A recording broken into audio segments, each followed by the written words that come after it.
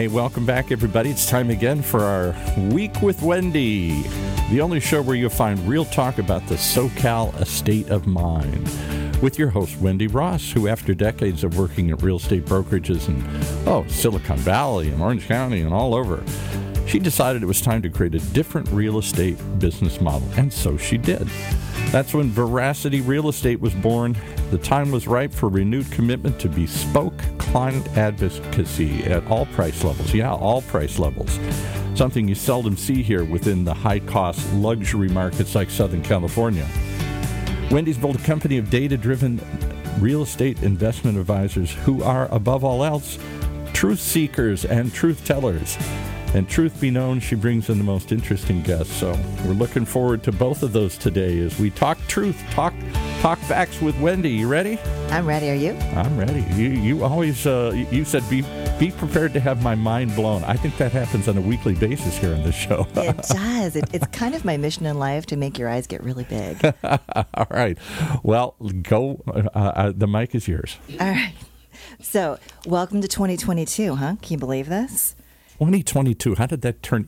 That sounds so sci-fi to me here. I know. I remember as a kid thinking how old I was going to be in the year 2000. I'm oh my word, I'm a fossil now. 2022. Where do we go? 2022. I know. So, and with the new year brings us more data to make us crazy.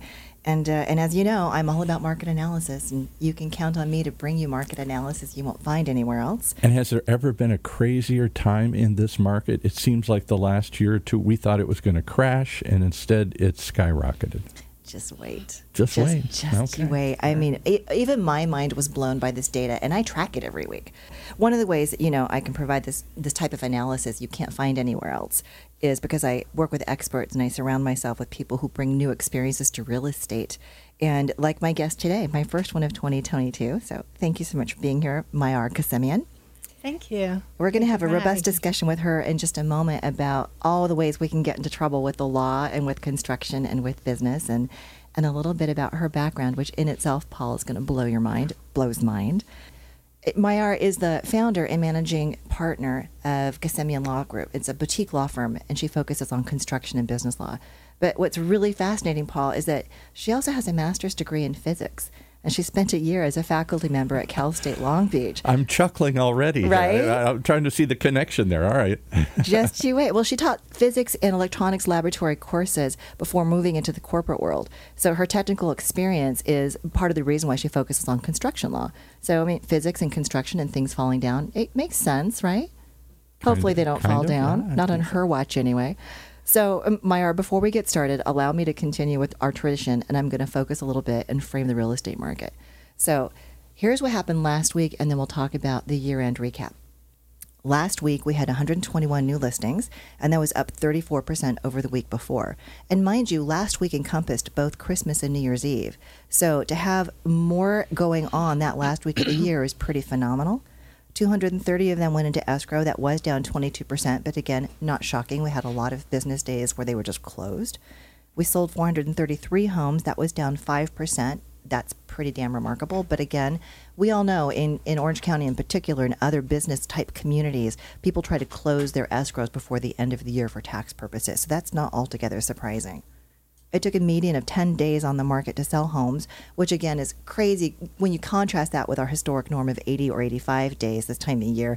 But that was actually up 42% because the week before it was 7 days, which is just obscene. Our median sold price last week was up 4%, closing at $955,000. That was down 2%, but we still had 100% list price to close price ratio. So yeah, just when we're looking at a week out of context, that's an incredible week. But let's just wait and talk about the whole year. The whole year was pretty darn incredible. And because people keep asking me, I'm going to share, we added 3 distressed listings to our inventory last week. 3. So let's not all line up and go to buyer foreclosure because they're just not out there. But year end, this is what I've been dying to talk to you about. Of course, it ended with a bang in Orange County. It was nuts. We sold 16% more homes than we did in 2020. And the median price also rose by 16%, roughly 15.58%. But all of this is in spite of our having half the normal level of inventory to buy. So we have half as much for people to buy, and we're still selling exponentially more of it. It was insane. We sold a third fewer homes last year priced below $1 million than we normally do, but that was because we had half as many homes priced below $1 million. And that's not because they're just not coming on the market. It's because that price segment is slowly going away because prices are moving up so much.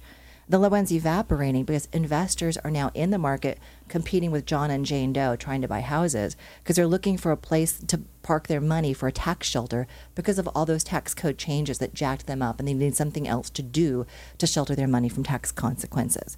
What happens is that we sold twice as many homes as well, priced above $1 million than ever.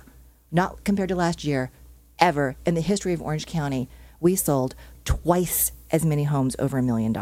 And again, we only had half as many of them to buy. So this type of pressure on the market should make all of us stop and understand prices aren't going to erode anytime soon. Certainly not in 2022, probably not in 2023, maybe not till 2024.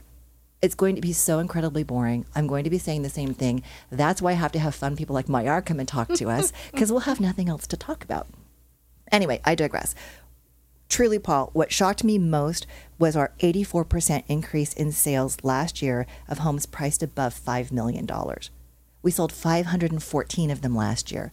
This is compared to a historic norm between 180 and 200. An 84% uptick in super luxury homes. So if anyone wants to say the pandemic hasn't made the rich richer, they're delusional. It absolutely, positively has. What also kind of blew my mind was, I think I predicted, and I'm not always right, that lease rates were going to flatten in Orange County because, a lot of people couldn't pay their leases and landlords were going to have to give concessions and blah, blah, blah. But I was wrong. Leases overall, on average, rose 9% across the county.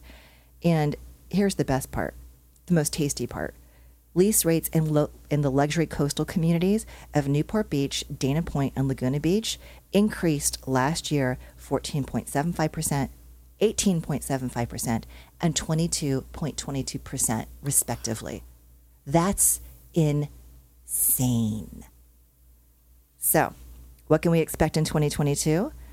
Hopefully, mortgage rates will start to creep up, and that should put a little bit of cooling on the buyer demand, but not much because there's so many people with money here.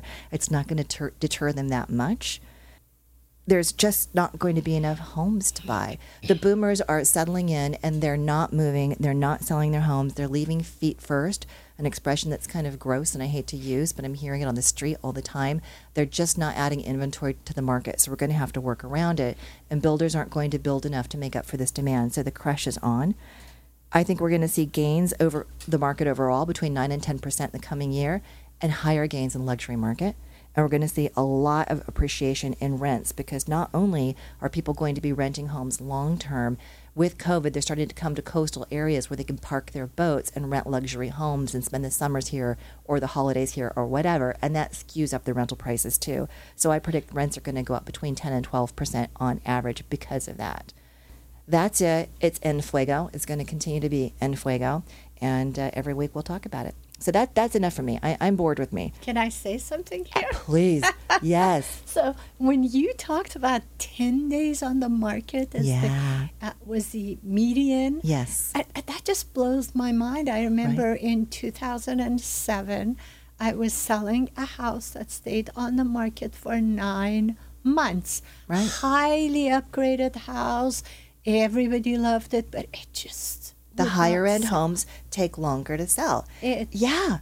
And it used to be just, I don't know, going back to 2016, 2015, 2014, we would tell our clients, if you have a home priced $1 million or below, depending upon the time of year, it should take between 30 days, which is really fast, to 90 days to sell. And the more expensive, the more luxurious the home, the longer it will take. That was normal. And now we've got buyers out there going, why has this home been on the market so long? It's been 30 days. I'm like, stop it. Stop it. I have been through the grueling experience of 9 months, and I had 2 teenagers in the house, and to leave that house in model shape in the morning was just unbelievably hard. It is. It's so disruptive, and we're so spoiled now because now, Mahyar, like I would come to you and say, let's put your home up for sale. We'll get it all ready. We'll do whatever little touch-up paint, staging, blah, blah, blah. We'll put it on the market, and people can start to see it Friday. By Monday, you have offers. You have 3 days that you have to keep it pretty, and that's kind of it. And, in terms of prices, you were talking about the number of houses that are over $1 million. Yes. We bought a house in Laguna Niguel in 1989, 3,000 square foot home, highly customized, and it was $485,000. Wow. And when it was finished with escrow and everything, we paid over $500,000, which blew our mind. Right. It was like we were very young and we were buying this super expensive. Right. And $1 million Oh, now. easy. It's crazy. Easily. People have discovered crazy. Laguna Niguel and that it's got this beautiful climate and it's a really fast, a short drive to Dana Point. And golfers love El Niguel, of course. No, it's a really smart place to buy a house. Yeah. I do a lot of work there. I love it very much.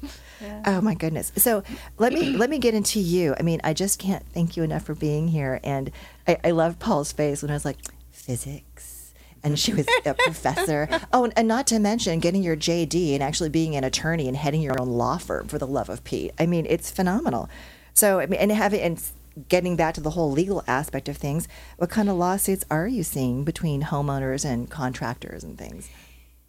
Frankly, most disputes start with payment issues. Oh. And they almost always result from changes, delays, and disagreements. So we all have to go back to the contract, you Right. know. So we're seeing a lot of people who are not happy with the delays. They decide, they buy a house, they decide to remodel.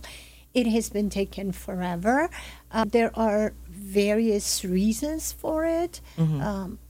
If the contractor is right on the dot and they're doing everything they're supposed to do, during COVID, permitting became really a very long-winded transaction. I heard that was very, very well. Even I had some issues in those cities where you have to get residential permit records and things to resell a home, and I saw the delays there. I can't imagine what builders were going through. Right, and then you run into the supply chain issues. Right. A lot of lumber and steel and other types of material needed for substantial upgrades. Certainly, and a lot of it was coming from China, wasn't it? And that a was lot a of big it issue. was coming, and we're here in Orange County just looking down the coast, seeing all those big container ships parked there. So that was another reason for delays. And contractors, frankly, became so super busy that they were taking a lot more projects, so Than they they had should have. fewer people to allocate to one project. I was one of those people who decided to do a remodeling in the summer of 2020, and we started, it was just one bathroom that needed to be done, and it became the whole house. It's a domino effect because you can't have this beautiful bathroom and then the house looks shabby. Yes, and so on and on and on, but that kind of hit us too, and I could see that. I have a question. Sure. Do you think any of these disputes could have been lessened or avoided with better communication? Absolutely. Communication is the number one way that you can avoid lawsuits and you can avoid any disputes in any kind of a situation, Sure. business law, construction law, from a contractor's or homeowner's point of view, from a commercial owner's point of view with a commercial contractor. That's what I always tell the clients. We all text a lot and email a lot. I tell my clients, please pick up the phone. Yes. And if you can't have a face-to-face with someone, pick up the phone, get on the Zoom. Just human contact makes those things so much easier. I have found that to be true. Absolutely. And I know being on the residential, contract side of things, because I'm contracting sales, I have found that when I manage their expectations in advance and let them know, okay, we're in the city of Lake Forest, and this community is going to require that their community inspector comes out. And they have limited inspectors because of COVID, and this is probably going to be delayed, and don't be surprised. Then when it is delayed, they're not freaking out about it. That's so true.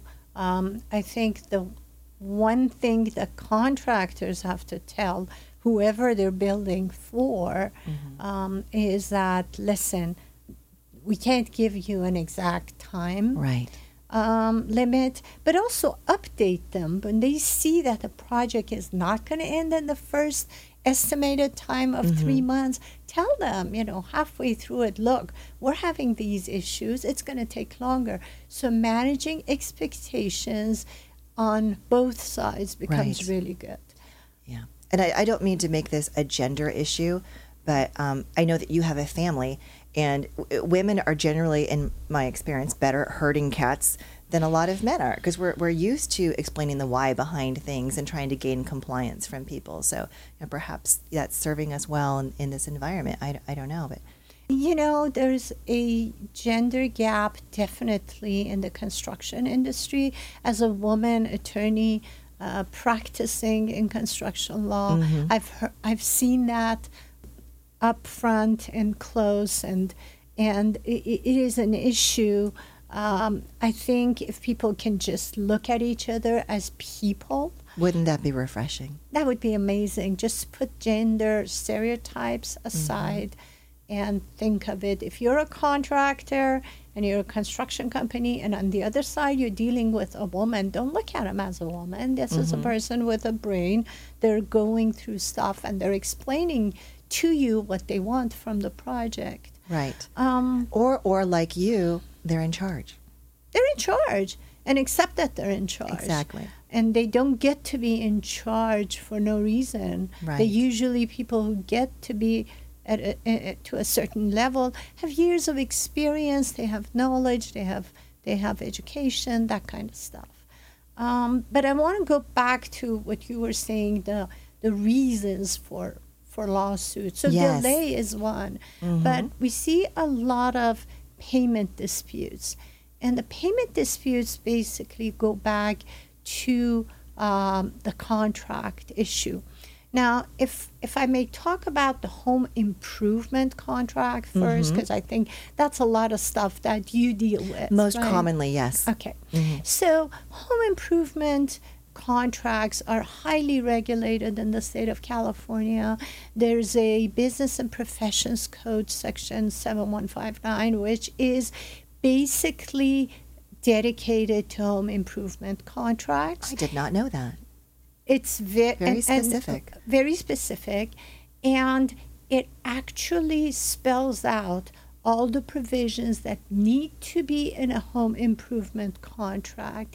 And it is so specific because it's a consumer protection type of measure. The specificity has to deal with even the type of font, and if it has to be bold on one side. Wow. Exactly. And so what we tell people is that make sure you have the right contract. And of course, we take those, what they say, and then we add other protective measures into the contract and allow people to have a good stepping stone and to get back to it, because a contract basically controls the duties and responsibilities of the two parties that are contracting. And what a lot of people don't realize is that in the context of home improvement, especially, the more detailed you are at the beginning, the better off you are later on. And the reason for that is, for instance, I've seen a lot of home improvement projects that just start with a proposal that says, this is what we're going to do, and maybe a few items, and that's it. Like add a garage without detail. And the contractor is not very specific. So if I have one advice for the homeowners is, in addition to making sure you have the right home improvement contract, make sure that the scope of work is spelled so there are itemized line items for each. For instance, when they're talking about adding a kitchen, if it's a brand new kitchen they're adding, does that include the framing? Does that include the cabinets? Does that include the drywall, the countertops, appliances, and on and on and on? Whatever is included, as long as each one of them have a line item, then there's very little doubt later on what the expectation is. And let me probably blow your mind a little bit. Back in the late 80s, I was senior partner of a small construction firm myself. And I was... Very nice. Right? See, there you go. I walked a mile in your moccasins, kind of. Yeah. And that was up in West LA. And I was the one that would go to the design review hearings. And I was the one that would negotiate very often with subcontractors. And what we learned was that my partners were very good at job costing and estimating. And other people in West LA were just very good at sales. So they would go and sell the job, but they had no idea how to price it. And they would subcontract the whole project to us. So even though I have that direct experience myself, and I personally would go to design review hearings and see the nonsense in Malibu and the nonsense in Oxnard. Oxnard's crazy. Don't build in Oxnard. It's nuts. Even in light of all of this context, I would not be comfortable reviewing a home improvement contract for myself or for a client. I would call you because I don't know what I don't know. I don't know what to look for. How could anyone who doesn't do your job possibly know what to look for? And you know what you look for, also from a contractor's point of view as well, the items, the scope of work, and the price. Of course, those have to match and everything. But there are a lot of legal provisions that we can put in contracts to protect the parties. What types of things are you thinking of there? I will tell you. I was just going to mention that it's an ounce of prevention worth a pound of cure. One item for contractors is transfer of risk. What I mean by that is that if there's a general contractor, and you mentioned subcontractors, if the general contractor is not doing the work and actually subcontracting it to others who are going to do the work, then there are these indemnity provisions that are put in there. So the risk of any negligent work falls on the subcontractor. Interesting. Same thing can be true in terms of an owner. If there's any kind of a negligence on the job, even for a home improvement contract, which is not a big contract a lot of times. So if I've had clients with $1.5 million worth of home improvement. I'm sure you have. Yes. But even within that context, if there's something that happens on the job site due to the negligence of the contractor, the owner should have something in there that says, hey, if this happens and someone sues me because of your negligence, you have to defend me, you have to take on the lawsuit, etc. That's massive. That's one of them. But that could really save a homeowner a lot of time and money. Absolutely. And time is money. Absolutely. Not going to work or doing whatever we do to go be in court or whatever, depositions. Right. Yeah, to not have to deal with that. It seems like such a simple but smart thing. Very smart thing, and it's really pennies on the dollar to do the prevention. And then, I don't know if you had questions. I had a couple other things to please go on. One thing I want to mention is that the change in scope of work is, as I mentioned, I started with one bathroom remodeling and it ended up the whole house. Right. That happens all the time. Every time a change happens, if it's initiated by the homeowner or the contractor, as you've been in construction, I'm sure you're familiar with change orders. I am, yes. A change order, a lot of people don't know, is that it's just a piece of paper on which you write down what has been changed and the price that goes with it. Right. Now, the most number of misunderstandings that we see is this. The homeowner says, hey, can you add this to the scope? And the contractor says, sure. Right? Right.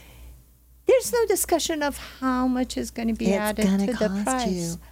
Yes. If the contractor says sure, that doesn't mean they're not going to charge you for it. Absolutely. They're not going to work for free. Right. And they have to pay their team. They can't work for free. Absolutely. So have them give you the price up front, negotiate it, and be done with it. Specific.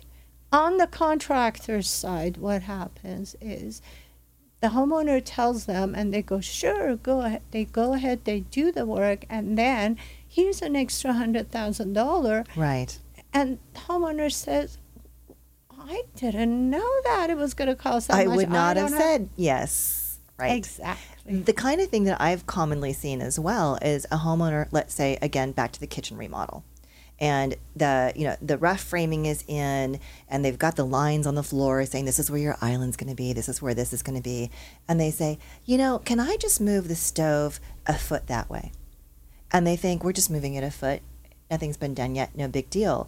And the contractor knows, well, there's going to be electrical in the walls and ducting, and do we have to move the gas line, and how does this affect the roof and the ducting? And the homeowner's not thinking, well, it's just a foot. And in those cases, in my experience, a little communication went a really long way. Absolutely. Because we don't know what we don't know. It may seem like a foot and a small change to you, but that could be a $30,000 change, just moving the stove a foot. So right. Is it $30,000 important to you, darling? That's your call to make. Yes, absolutely. So that's another area that we see a lot of lawsuits come along. Wow. And then the third one is defects. Oh, so defective work. Yes. There's a lot of that. Defective work is usually happens later, but a lot of times people are not happy with the work that is being done, and either it's defective or to them it's not their perception satisfactory. So how long does a homeowner have after a project is complete to say, I think this is defective? So that's a very complicated and interesting question. California has these laws for filing lawsuits. They're called statutes of limitations. So once a statute of limitation has passed, you're done. You can't file a lawsuit on that specific matter. Now, for construction and for negligence, the outer limit is 10 years, which is very long. That's a very long time. However, that's the outer limit. Okay. There's other statutes that come along the way. What does that mean? 3 years down the road, the house is starting to leak and you're having issues, and you go back to sue your original contractor. From that point that you discover, depending on what kind of specific defect it is, you could have only 3 or 4 years. So it won't be pushed all the way to 10 because you've already found out. Right. And what about the courts now? Are they backed up? I mean, could it take you 3 years to even get this heard? Absolutely. Lord. Can you say mediation? So courts, mediation. Let me back up. Courts have been backed up quite a bit. There were court closures for sure during the early part of COVID. We are back in court. We have a lot of cases going. I actually had a trial in federal court back in July, in-person trial. Probably the first one in the Orange County Federal Court. But a lot of our motions and our hearings with the court are being done through phone calls and either a Zoom or what's called Court Connect, equivalent to a Zoom. Okay, so a video type conference. Exactly, a video conferencing type of scenario. But courts are backed up because all of these cases that needed to go to trial were sitting for some time. Wow. And there's been a flurry of new cases, all kinds of things rising from COVID. Well, I've heard home improvement has been on the rise, so that makes sense. Right. Home improvement, unless it's a payment and delay issue, doesn't come into play with the defect until a few years later. Got it. But what happens is, the courts are backed up, and your normal cycle of a lawsuit it is not what you see on TV. People Nothing think is. It's going to go, they file a lawsuit and 3 days later they're trying it. No. And then they get the check the next day. And they get it. Okay. So the normal lifetime of a lawsuit is anywhere from when the time you file until it gets to trial, could be anywhere between 18 months to 2 years. Wow. Okay. Now, this has been extended because of COVID. Sure. So you can imagine how it is. What we do is we try to resolve the cases via mediation or even by conferences amongst party and counsel very early on and every chance we get.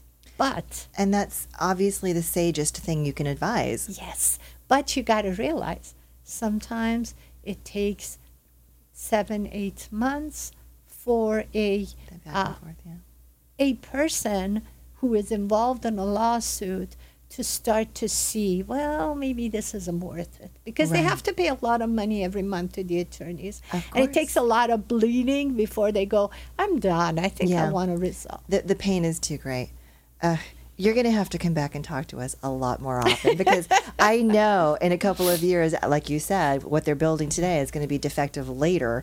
So if you would promise to come back, because I have a million more questions. But first, we have to take a quick break. And Paul, would you please tell us about our sponsor this week?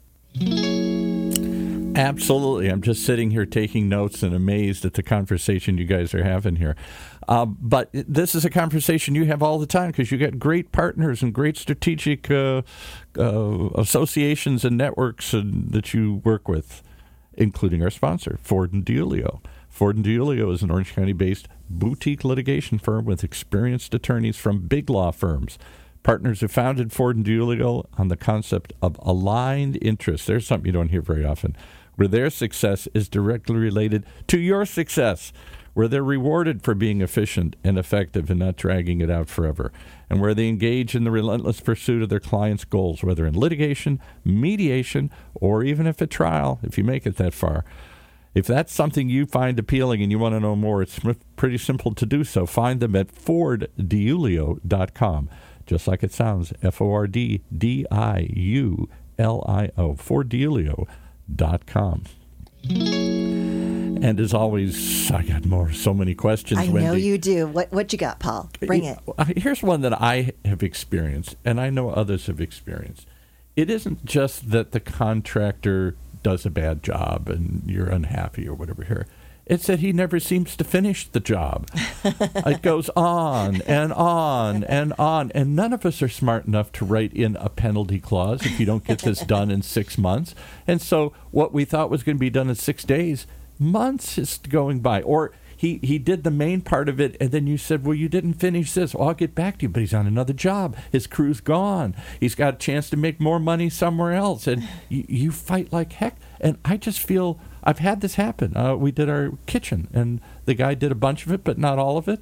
And it took us months of begging and threatening and pleading and praying to get him to come back and finish the last one little part of it. Is there a solution or advice you would give them to try to ameliorate that? Exactly. Okay. Should we have written a penalty in there that if he didn't finish it in a certain period of time, we have some recourse? Or do we just all accept that he's going to do a good job, and when he or she, and when he doesn't, then we're stuck? There are a lot of things here at issue. If you just want the sort of methodical, theoretical answer, write a penalty clause. Practically speaking, for a home improvement contract, a penalty clause will not work. We write them for large-size commercial contracts where there's more than a few million at stake. Mm-hmm. But for home improvement, we go back to what Wendy said early on, communication. Make a record for yourself, keeping a record if you're a homeowner or if you're a contractor, keeping a record of communications. Try to do them by email. Try to, be nice about it. The one thing you should never, ever, ever do is stop paying. Because that's what you feel like, well, fine, if he's not going to show up, I'm not going to pay him here. you can say, I won't pay for the next stage because you haven't done it. But a contract is an agreement between two parties. And if you stop payment, because as a homeowner, your obligation is only to pay, and their obligation is to perform.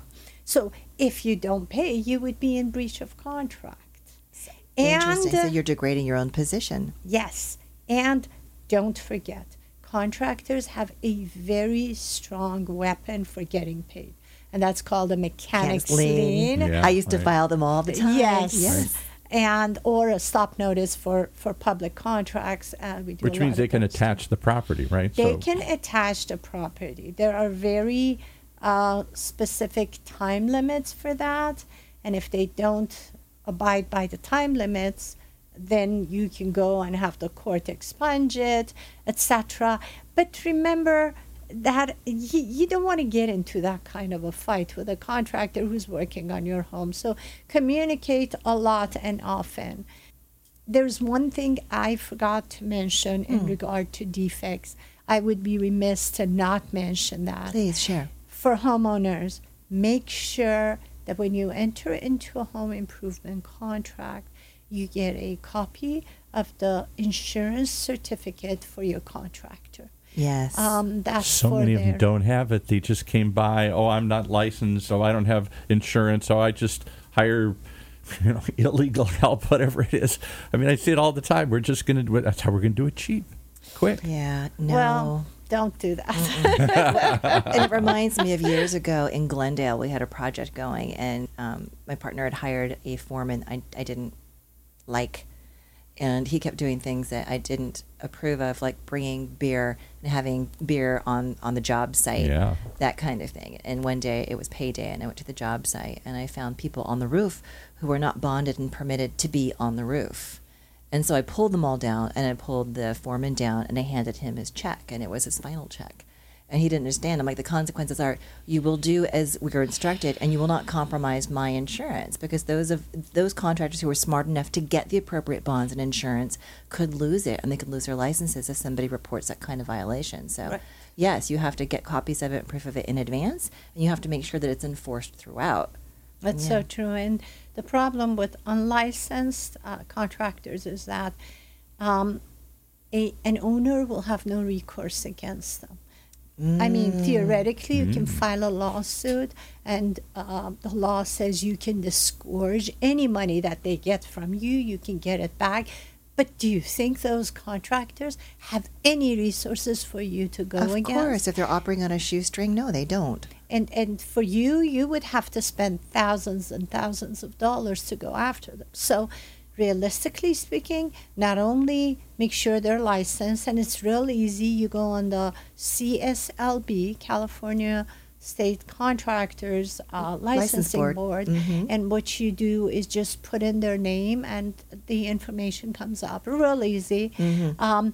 With a licensed contractor, there's a minimal bond of $15,000. It is very minimal. It's nothing. That's why if they have their liability insurance in place, and if you get a copy of it, because if you don't get a copy, you can't get that info anywhere.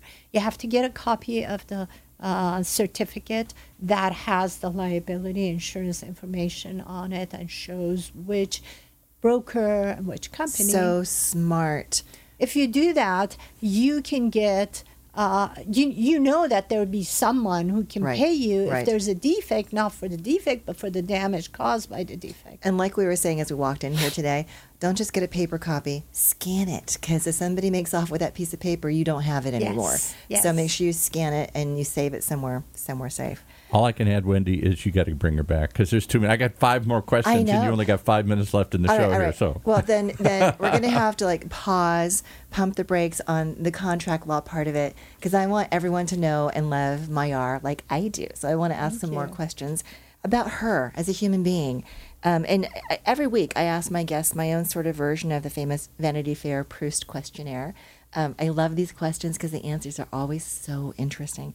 So first of all, do you still call Laguna Niguel home, or what city is home now? Yes, Laguna Niguel, and the office is in Mission Viejo. Very small commute. Nice. I like it. So aside from loving your commute, what else do you love about living there? It's a great community. It is close to the ocean, which I love to go to every chance I get.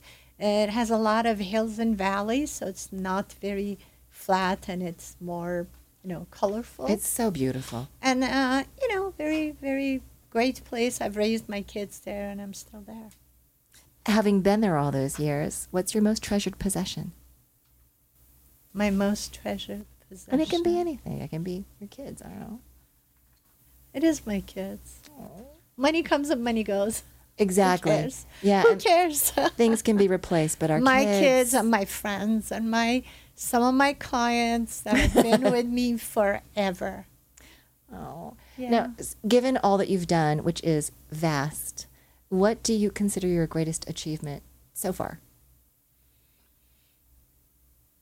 As far as my career is concerned, having my own law firm and tailoring it the way I want to, because our motto is our business is protecting yours. And we basically provide small firm value with large firm expertise. I come from large firms. We have the expertise to go against some really large firms, but we provide the value for businesses who may not have access to the national size law firm with the ability to get personal service. I was just going to say, then they get bespoke service and they're getting the personal touch that sometimes you wouldn't get at a huge firm. So that's the perfect segue. So we know that you have a business motto. Do you have a personal motto? Make your life count for others. Oh, I adore you. I really... You're so sweet, Wendy. You're the best mentor any woman in business can have. Thank you. And for you to be the massive success that you are in such a male-dominated industry just delights me. Thank you. It does. You're such a brilliant example, and I hope you do come back. I hope you will come back. Coming from you, that means a lot. Thank you. We're a lot alike. All right, so we're going to have to stop. I hope that you all can join us next week when I interview Dennis Hensling, one of my favorite people. He's Vice President of United American Mortgage. And please follow Veracity Real Estate Company on Instagram and LinkedIn, and you'll be able to find this podcast show wherever you like listening to your favorite podcasts. Thanks.